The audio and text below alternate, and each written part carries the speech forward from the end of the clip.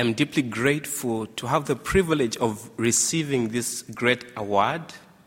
It has come as a surprise to me. I am grateful and thankful to our Dean, Dr. Steele, to our faculty for awarding me and selecting me to get this award. I'm also grateful to Dr. David Garland for having found me in Africa, brought me to America, and gave me a scholarship at Truett Seminary. I'm here with my beautiful wife. Her name is Helen Chela, and I would love to acknowledge her for her love, support, and care for me and my son. Thank you. I love you. In 2010, I was sleeping in my house, and at 5 a.m., I heard loud knocks on the door. When I went out, I was informed that the church was on fire. We started rushing to the church, land, and found that the church was actually on fire. The church that was on fire was a place that we had moved into and built a shelter about 10 months earlier. 10 months earlier, I was leading a church of about 400 members, and one day, one Sunday morning, the landowner locked the doors of the church. And he said, "I'm hiking the rentals, and I want you to pay me 1 year in advance." And by then, the church could not pay me anything. We could hardly afford that amount. So we were chased out of the building and started worshiping under the sun. And the simple structure that we had managed to build in a period of about a year was the one that was being bent down. Upon some investigation, we came to discover that one of the leaders of the church had set the church on fire. Trials, challenges, it's all part of the calling. Reading Philippians chapter 1, verse 12 to 14, the Bible reads, "And now I want you to know, brothers and sisters, that what has happened to me has actually served to advance the gospel. As a result, it has become clear throughout the whole palace guard and to everyone else that I am in chains for Christ. And because of my chains, most of the brothers and sisters have become confident in the Lord and dare all the more to proclaim the gospel without fear." Apostle Paul was imprisoned. He did not plan for it. He did not expect it. It was an inconvenience to him. He was imprisoned, and it hurt. But even though Apostle Paul was imprisoned, he realized that his imprisonment had a greater purpose. And he goes on and says, "What has happened to me? What has happened to me has actually served to advance the gospel. Even though I'm going through this trial, this challenge, this difficulty, this unforeseen circumstance, it's serving for the glory of God. What has happened to me has actually served to advance the gospel." Reading Karl Barth in his Dogmatics in outline, he says, "We can only achieve proper knowledge when we know that he who is true God and true man has suffered." Here, there was true suffering. Everything else we know as suffering is unreal suffering compared with what has happened here. Only by this standpoint, by sharing in the suffering he suffered, can we recognize that the fact and the cause of suffering everywhere and in the creaturely cosmos, secretly and openly. God who became man in Jesus Christ, who now had to suffer not from the imperfections of the creaturely world, not from the pattern of nature, but from men and from their attitude to him. In short, Jesus Christ suffered. In our class with Dr. Ron Cook, we had Pastor Matt Snowden.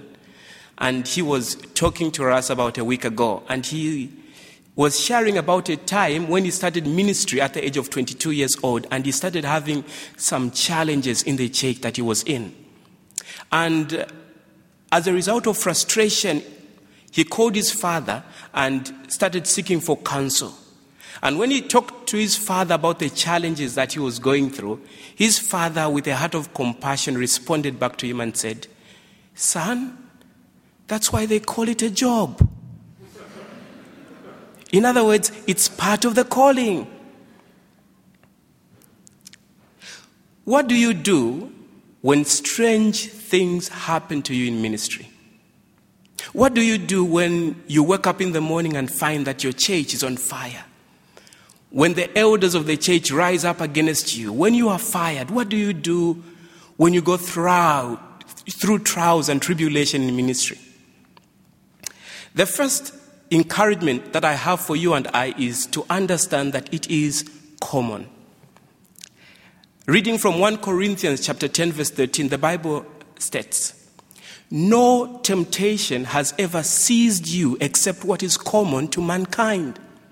And in every temptation, God is faithful, that he will provide a way out for you so that you may stand up under it." In other words, trials, tribulations are common. In the year 2006, I was wrongfully imprisoned and put in a Tanzanian prison for 2 years. I suffered. I was beaten. I slept in a toilet. I had bad food. I experienced some of the worst suffering I've ever gone through in life. And when I got into prison, I started complaining and I said, "Lord, why? Why have you allowed me to suffer like this after I've been seeking you and serving you faithfully in my home nation? Lord, why?" In those moments when I was busy complaining, I was introduced to a man in prison who was serving life imprisonment. The man was wearing a uniform that prisoners who serve life in prison wear, and that man was well respected by all the prisoners in prison. In fact, they call him their pastor. When I had the opportunity of talking to this man, I was intrigued. I wanted to know what this godly man, whom prisoners call their pastor, was doing in prison. So I asked him the following questions. I said, "Sir, when did you come into prison and why?" Then he told me his story. He said, when he was 18 years old, he was working with other young men, and some of the men he was working with committed murder. And when the police officers went to arrest those young men, they arrested him together with them and sentenced him to be hanged to death for a crime that he did not do.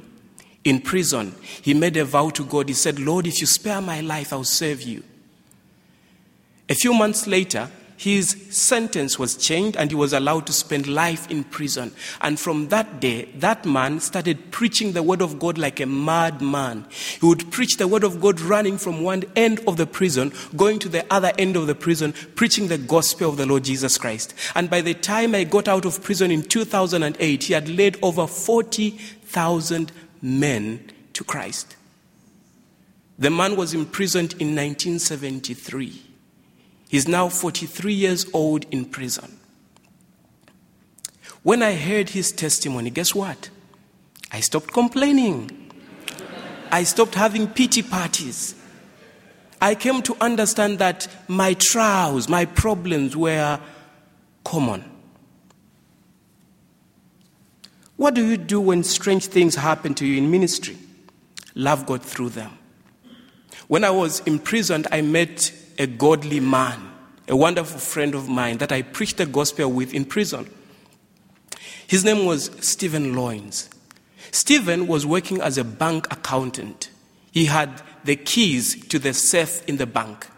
One day, thieves broke in, stole money, and when he and the bank manager went to report to the police officers, the officers said that you guys are the first suspects.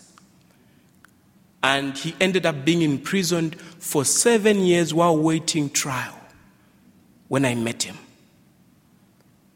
Stephen was married before he went into prison for a year, And after he went into prison for 7 years, he lived apart from his wife, and she later on passed. One day when I was looking for Stephen in prison, I could not find him. Then I was told by somebody, go and check by the toilets. Now the prison toilets are disgusting. They are dirty. And only prisoners who have committed heinous crimes were called on to do the cleaning of the toilets. And for people who had clean records like Stephen, they were not allowed to do that dirty work. But one day I found him doing this very dirty work. And when I approached him, I asked him, I said, why are you doing this? He said, I'm cleaning the prison toilets, not because of the prison warder, not because of the president of Tanzania. I'm not doing it for any of those people. I'm doing it for God. He said, as I continue cleaning this, I'm doing it as an expression of my love to God. And as I heard those words, I was encouraged to look at life in a different way. When we go through trials and challenges, we have to get to a point where we embrace them and willingly serve as unto God. And willingly serve as a people that are knowing that we are not doing it unto man, but unto the living God. It's amazing what a young man can do for love. We always hear songs of a person claiming that they can climb the highest mountain. They can cross the sea in the name of love. Guess what? If we are passionate in love with God, we will be willing to go through anything because we love Him.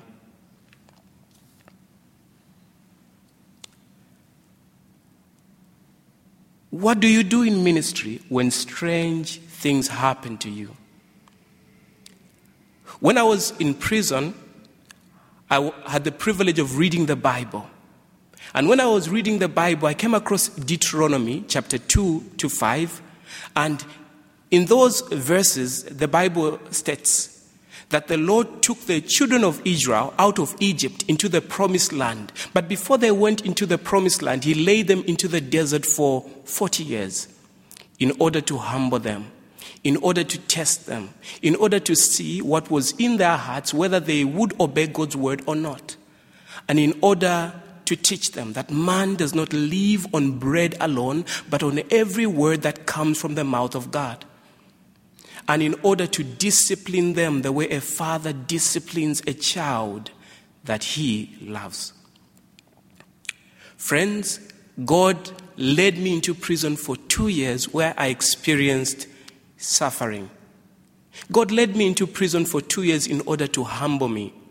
Before I went into prison, I had just graduated with a diploma in theology at a school that I was going to in Zambia, and I was serving as a minister.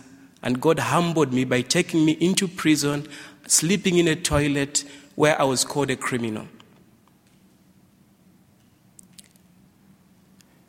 When I was in prison, God tested me.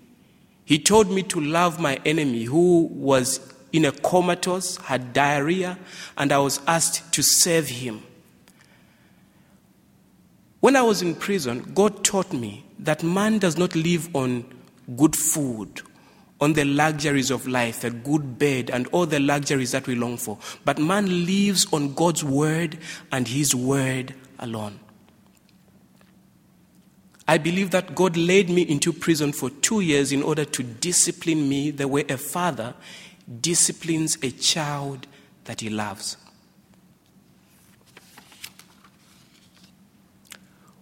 When strange things happened in ministry, what do? Trust in God. Believe that God works out everything together for good to them that love and serve Him. Genesis chapter 20 talks about, chapter 50 verse 20 talks about Joseph's brothers going to Joseph and saying, "Do us no harm." And Joseph responds and says, "What you did to me, you intended to harm me, to ruin my life, to destroy me. But God used it for good, for the saving of many lives." Trust God. He is able to use your trials, your challenges, your pains, and bring out goodness out of them. When strange things happen to you in ministry, understand that it's common. Understand that you are not alone. Understand that God loves you. Understand that just as God was faithful to others, He is able to be faithful to you and deliver you. When you go through trials and tribulation, love God in them. Respond to them in love for God. Do it unto God. When strange things happen to you in ministry, understand that there is a purpose for them. A purpose of maturing you, changing you, molding you. Because God is our potter and we are the clay. And trust God. Reading the words of Reverend John G. Pierce. A tulip meets wind, rain, cold, and darkness. And yet it grows strong, fragrant, and beautiful. But without these, it would be weak and odorless and dull. Suffering makes sense. Thank you.